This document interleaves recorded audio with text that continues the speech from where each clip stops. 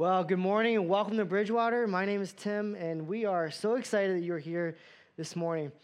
I have a question for you. Have you ever heard a story that when you heard it, you thought, is that real or is that a joke? Over the last few years, I've heard some of those stories, and I've wondered the same exact thing. In fact, in 1991, there was a man who sued Budweiser because Budweiser failed to help him attract beautiful women. You see, he saw the commercials. He thought, you know what? That's what I'm going to do. I'm going to buy the beer. I'm going to start drinking it. And lo and behold, the ladies did not come running to him. So he sued Budweiser for $10,000, claiming he had suffered emotional distress, mental injury, and financial loss. Also, I heard about a guy who sued Michael Jordan for facial resemblance. Now, I don't know about you. I thought everybody wanted to be like Mike. I'm a short white guy, and I want to be like Mike. That's right. And so, this man in 2006 sued Michael Jordan because he looked so much like Mike that for the past 15 years, people continue to confuse him for Michael Jordan. So he sued Michael Jordan and Nike for a combined amount of $832 million. Half of that aimed at Michael Jordan for having similar facial features, and the other half at Nike and Phil Knight for making Michael Jordan a recognizable person. And so, after being mistaken for the NBA superstar, he had grown tired of it, and he said that Jordan caused him emotional pain and suffering and personal injury. Or how about the high schooler who sued his high school because he was woken up for sleeping? If I had known that was possible, I would have sued, and I'd be a rich guy. But here is a 16-year-old high schooler in Danbury High School in Connecticut, fast asleep in math, that is calculus for you, and his teacher decides to wake him up by slamming her hand down on the desk, and his parents sued and said that their son suffered severe injuries to his left eardrum. How about the lady at McDonald's?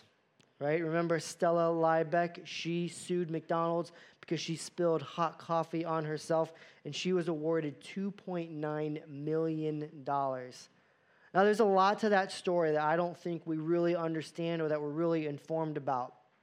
You see, McDonald's had been serving their coffee in between 180 and 190 degrees because they believed that that temperature brought out the best flavors in their coffee, while other restaurants were serving coffee at 140 degrees. And so when she spilled that coffee on herself, she received third-degree burns to her thighs and crotch area, and she simply asked McDonald's to pay for the skin grafts. Up until that point, McDonald's had received up to 700 complaints about the temperature of their coffee. And so when she sued McDonald's, she was awarded $2.9 million, and they certainly changed the temperature of that coffee. Now, I'm not saying that all lawsuits are frivolous or ridiculous. Those are probably the minority, and those are just the ones that we hear about, right?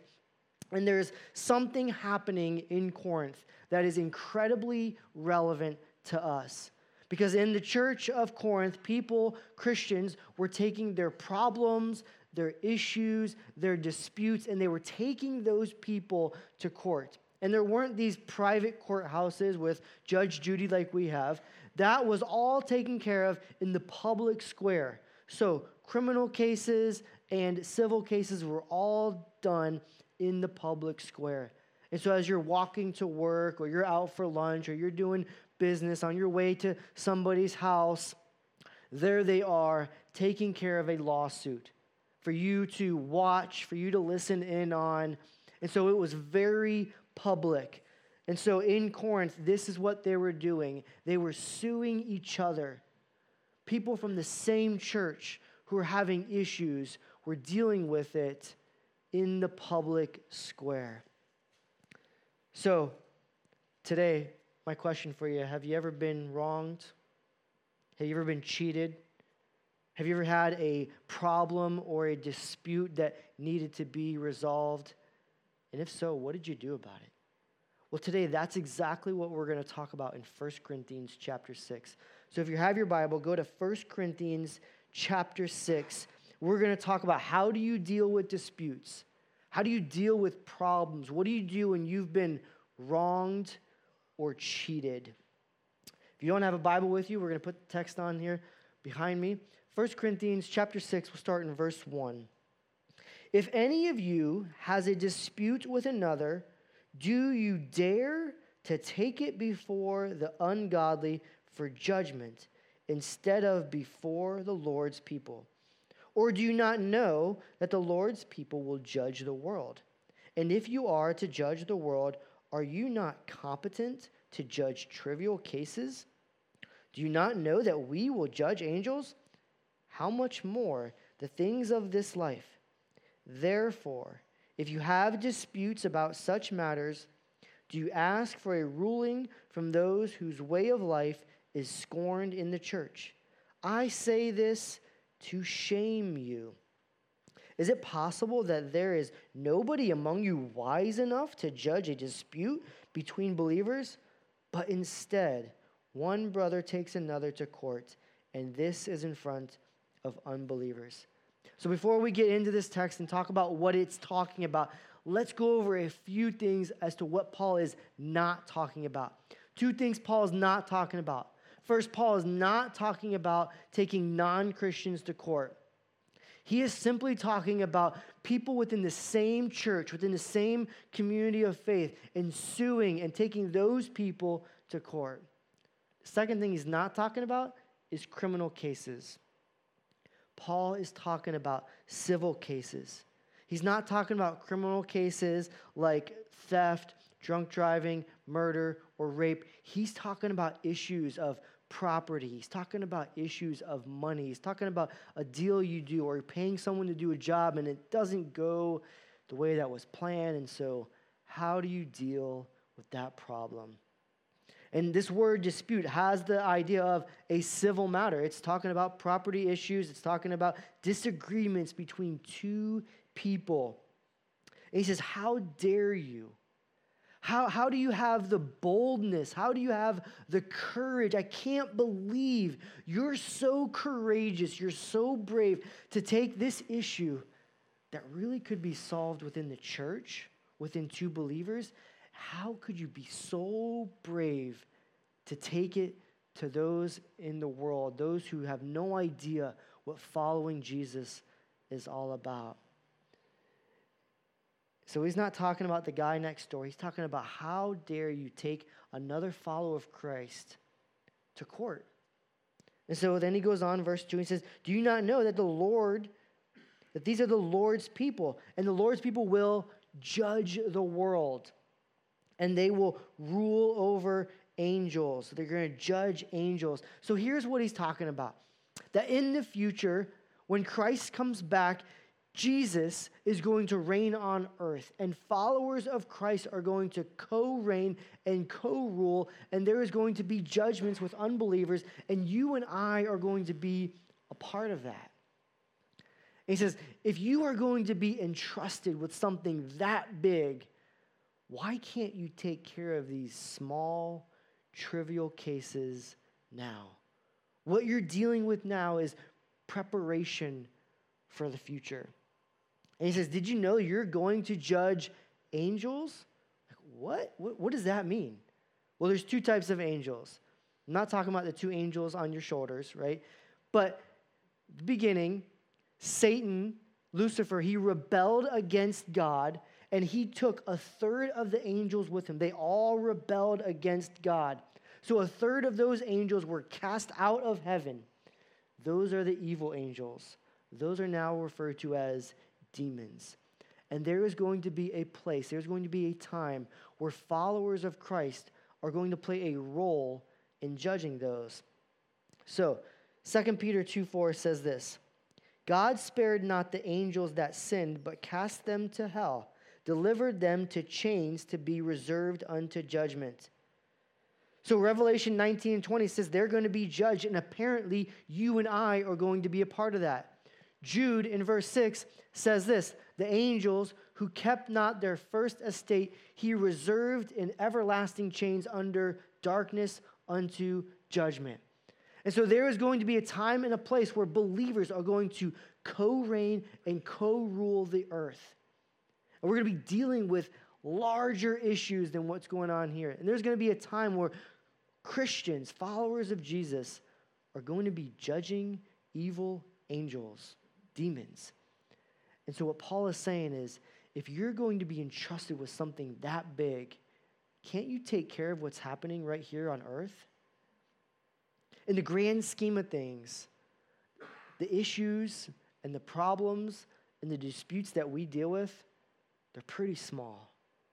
And in the grand scheme of eternity, in the bigger picture of everything that God is doing, and I know the issues that you face right now, the problems that you're dealing with, maybe even a lawsuit, they can be big.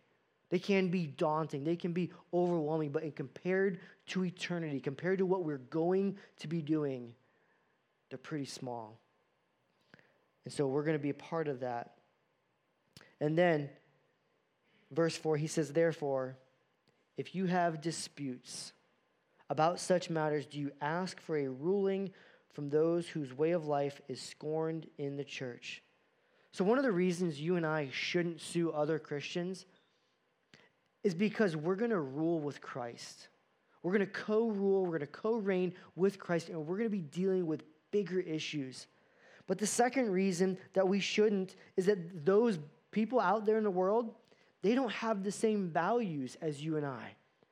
If we can't handle our issues between believers, if we can't figure things out within the church, and we take them to the courts, we take them to unbelievers, they don't see the word of God the same as you and I. They don't have the same worldview. They don't see God. They don't see life. They don't see marriage. They don't see money. They don't see business in the same way that God does, the same way that you and I do. So Paul's saying, why would you take those issues? Why would you take those problems to those people if they don't have the same worldview as you? So don't take them to them, because those non-Christians, they don't see life the same way. Verse 5, he says, I say this to shame you. Did your parents ever try to shame you? I know my mom would use my full name, Timothy Joseph Sullivan, right? Get in here right now. How dare you? You ought to be ashamed of yourself. Paul is saying, I can't believe you guys would do this. Shame on you. You guys should know better. You're a family. You're followers of Christ. And this lawsuit, it started off as a problem, maybe as a misunderstanding, as a situation that could have been handled at the most basic, simplistic level. And you let it get out of hand, and it grew, and it got bigger, and it got bigger, and now you're out in the public square, and you're suing each other, taking them for every penny they have. So he says, not only do they not have the same values, but he's being sarcastic here. He's saying, you're taking these cases, these problems, to the unbelievers. So the third reason is, how are you going to go and tell the world about Jesus when we can't even figure out our own issues? It's not that we as followers of Christ have to have everything perfect or everything figured out. But imagine you're going to your neighbor, you're going into the school, you're going into your jobs, and you're saying, hey, I want to tell you about how amazing God is. I want to tell you about something that Jesus did for you. I want to tell you about how much God loves you. Oh yeah, but I'm suing this guy in my church because we just can't figure out life together. How does that work? I mean, the world looks at that and says, why would I want anything to do with your church? Why would I want anything to do with God? You can't even figure out these small, trivial problems. So here's a question I have for you. What is my reputation? This is a question we ought to consider. It's not that it means everything, right? And there's some parts of our reputation that we really can't control at all. But what is your reputation? As you do life in the business world, as you go to school, as you work, as you spend time in our community, what do people think and say about us? Is it, whoa, they're a Christian, but man, do not do business with them. They are a shark. Or is your reputation, you know what? That person is the most loving, generous, gracious person ever. Or is, oh man, they go to church on Sunday, but whoa, you should see them on Friday. It is crazy. Or is it, you know what? That person did a job for me, and it was impeccable. They went above and beyond. They are the hardest working people that I know, and they took care of every single detail, and they charged me a fair price. What's your reputation? Is it when they see you in the grocery store, they're like excited to see you and like, oh, I'm so glad I ran into you today? Or is it, oh my word, there they are, I'm going down a different aisle? What is your reputation? We ought to consider that. Let's keep reading. Verse 7. The very fact that you have lawsuits among you means you have been completely defeated already. Why not rather be wronged? Why not rather be cheated? Instead, you yourselves cheat and do wrong, and you do this to your brothers and sisters. The word defeated means to be overcome. It's a sense of suffering a great loss. What Paul is saying is the fact that you are in court or you are having a lawsuit right now, whether you win or lose, you've already lost. The fact that you are taking someone else to court means something has gone terribly wrong and you've lost. And so he has these two questions for you. Why not rather be wronged? Why not rather be cheated? I mean, when you're dealing with a problem, when you're dealing with a situation, shouldn't we rather be wronged for the sake of the gospel? Wouldn't it be better to be cheated for the sake of the gospel? Or do you always have to have the last word? Do you always have to one-up someone? Do you always have to win the argument? Or would it be better for you to be wronged for the sake of the gospel? Or would it be better for you to be cheated? I'm not even talking about lawsuits. I'm not talking about anything major. But just think about, in every area of your life, are we willing to be wronged or cheated for the sake of the gospel? I'm not saying that you ought to let people take advantage of you, but sometimes we are so driven, so motivated by winning at all costs that there is no way, and then we just blow up our reputation. We just blow up our opportunity to love on people. So, verse 8, he's talking about being wronged. Can you accept the wrongs? Remember, God is still on the throne. No matter what happens in your life, God is still in charge, and he will take care of those things. So many times when we're wronged or we're cheated, we're so focused on getting them back and making things right and straightening things out and getting revenge. And the reality is, God is in control. God is in charge of all of those little tiny details. If you've been wronged, if you've been cheated, if you've been sinned against, if you've been hurt, God will take care of that. Won't he? I think he will. So the second question I have for you this morning is, am I more focused on my rights or on God's reputation? And as American Christians, we get so hyped up on our rights. Let me tell you this. If you're a follower of Christ, you are first and foremost a citizen of heaven, not an American. You get that? And I love America, and I'm not trying to start a political conversation, but as a follower of Christ, we don't have any rights. Show me that from the Bible. Now, I'm not talking about your American rights. I'm not trying to take away those rights. I'm not trying to step on that bomb right now. But let me be really clear.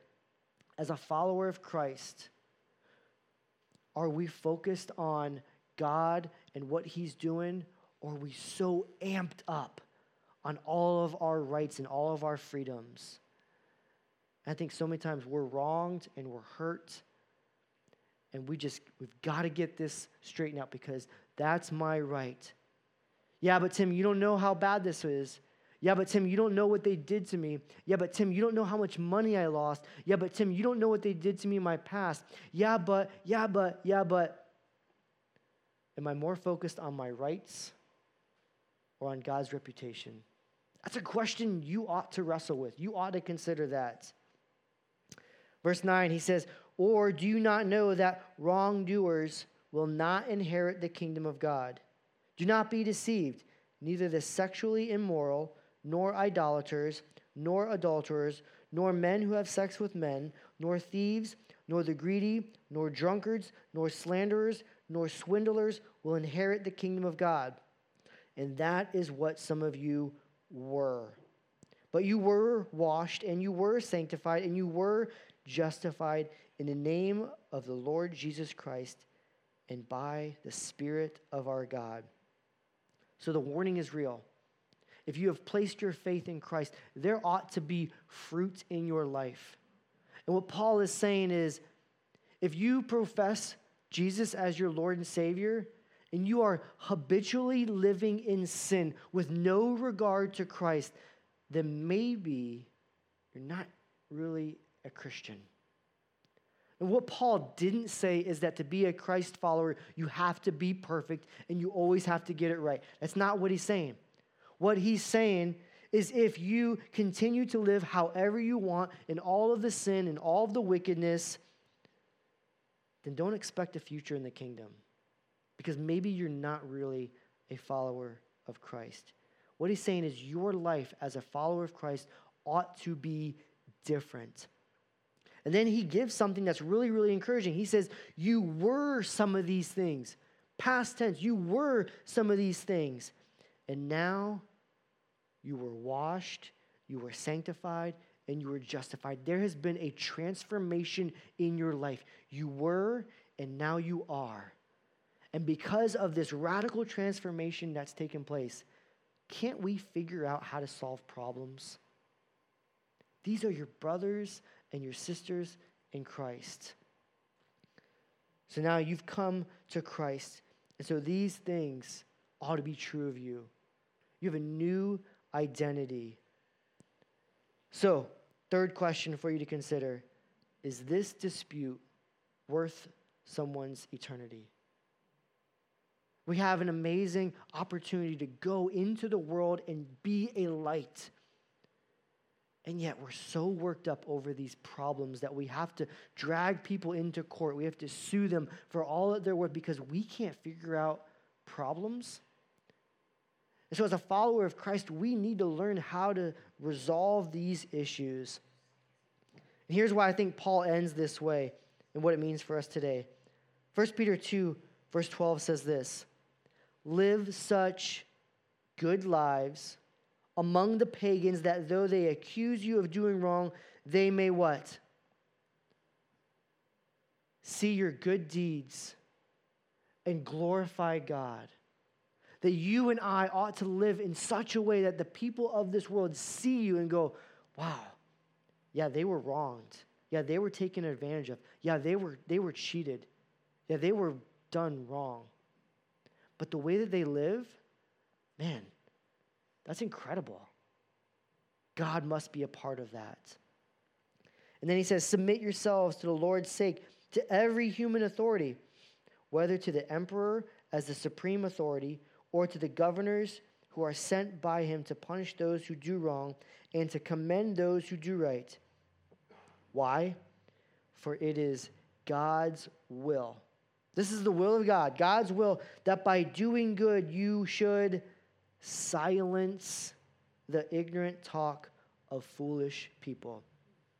That God has called followers of Christ to live in such a way that is culturally different, that the people of this world go, whoa, that's different. That's really against the grain. I can't believe they responded that way. I can't believe they didn't do this. Man, if that was me, I would have done A, B, and C, but something different about that person. Do we live in such a way that the world looks at us and goes, that's interesting? Are they surprised when they find out that you're a follower of Jesus? Are they surprised when you come over their house and you invite them to our Easter service? Or they're like, are you serious? You go to church? Okay. So how does this apply? Number one, I don't think we should be suing other Christians. Number two, and if you come into that problem or that arises, here's what I think we ought to do. We ought to remind ourselves, look, one day we're going to co-reign and co-rule with Jesus.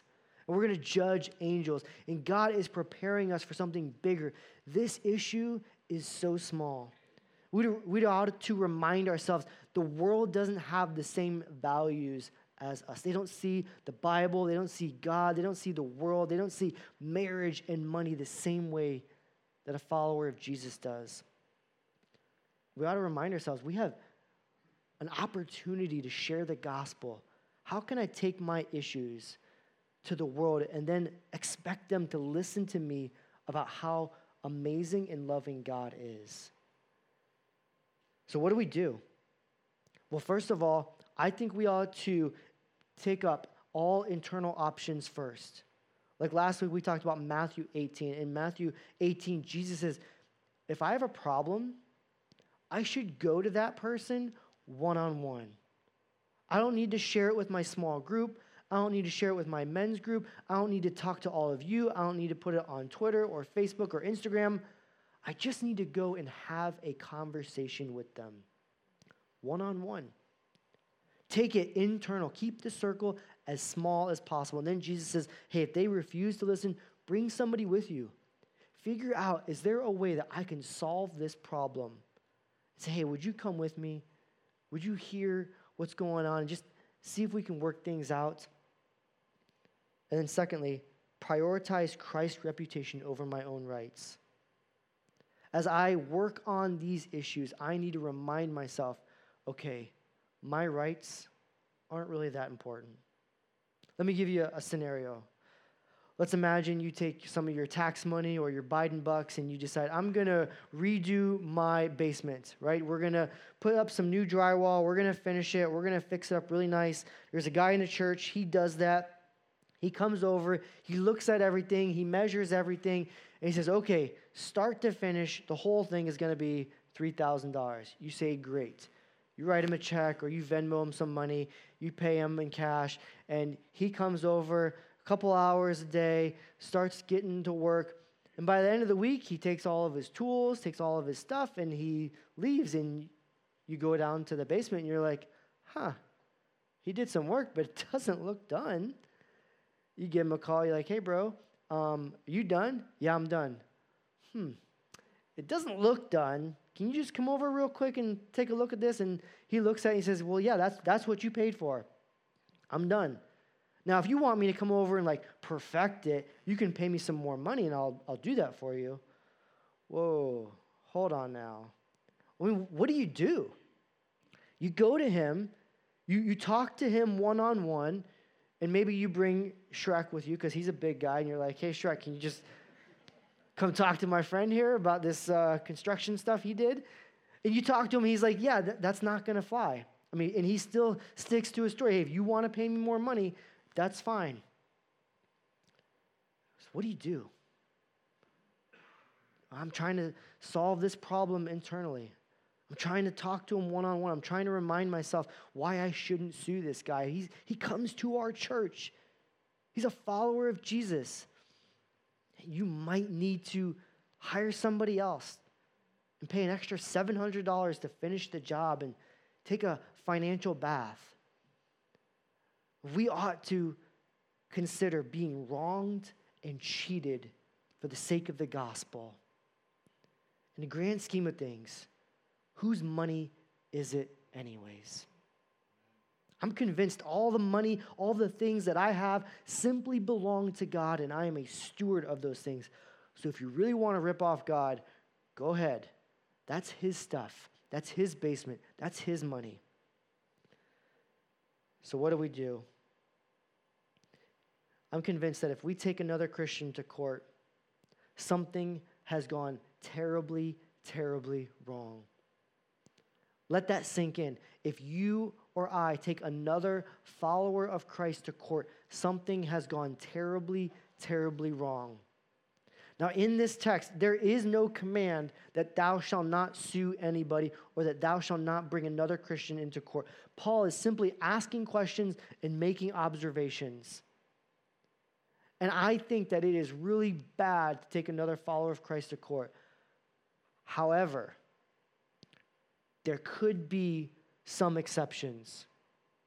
After you've exhausted all of these options, there could be an exception. But before I go into that exception, let me echo this one more time. If you take another follower of Christ to court, something has gone terribly wrong. And it might be something where there's a child custody issue, and there's a betterment of the child that you might need to involve some legal counsel to figure that out. There might be an issue where the betterment of somebody else, another human being, you might need to involve legal counsel in that. There might be a situation, let's say someone owes you like $50,000, and if you don't get that money, you can't pay your bills, and you're going to have to go into bankruptcy. And then your reputation is on the line because all those people that you owe money go, you're a Christian, you can't pay your bills? So there are exceptions. But after we've exhausted every single other option, then maybe that's something you have to consider. But here's what Hebrews 13:17 says. Have confidence in your leaders and submit to their authority because they keep watch over you as who must give an account. Do this, that their work will be a joy, not a burden, for that would be of no benefit to you. So Paul is saying the church is set up that the pastors, the leaders, the elders, the overseers, they one day will give an account for their church. And one day Jeff and I will stand before God and we will give an account for what took place at this church. So, what do you do if you run into that situation where like, I don't really know what to do, but I'm considering a lawsuit? Let me show you a picture. Here's a man. Here's God, and here's you, and here's the church, right? And so what happens is you have one of those situations, you have one of those problems, you're like, I have no idea what to do. Jeff and I, the overseers, will give an account for what advice and what counsel we give to you. And so if we give you poor counsel and poor advice, that's on us. I will one day give an account for that. And if we don't know the answers or if we need more resources, we will find other pastors and other overseers, and we'll bring them in to give you the best and wisest counsel possible. And if we're wrong, there's that protection there. But what happens if you don't do that? You say, I'm just going to go rogue, take him to court, Judge Judy, she'll figure it out, all done. The consequences come on you. And so I'm simply saying, if you take a Christian to court, something has gone terribly, terribly wrong. And so here's the big idea. The world judges us by our behaviors, not our beliefs. So we have an opportunity to live in such a way that we make much of God. So may we live in such a way that people at work, people at school, people in our neighborhoods, they're attracted to Jesus. May we live in such a way that our friends and our neighbors go, wow, I can't believe that's how you live. I want to know more about Jesus. I want to know more about this church that you go to. We ought to live in such a way that we represent Christ well. Let me pray. God in heaven, we are truly amazed by your grace. We recognize that there's so many issues in this world, there's so many problems in our lives that we can't figure out everything right now today. We know there's so many unknown variables that come about, and our desire is that you would simply give us wisdom as we sort through those issues. Father, I think of the people who call Bridgewater home that are right now in the midst of some challenges, some trials, some difficulties, some questionable activity, and we need your wisdom. Help us. Whatever we can do to solve these issues internally, talking to people, let us live in such a way that when the world sees us, when they listen to us, when they hear us, they would be attracted to you. Sometimes there may be some scenarios where we actually need to be wronged or cheated for your sake, for the gospel. But our desire is that we would live in such a way that we would make much of you. Pray all this in Christ's name. Amen.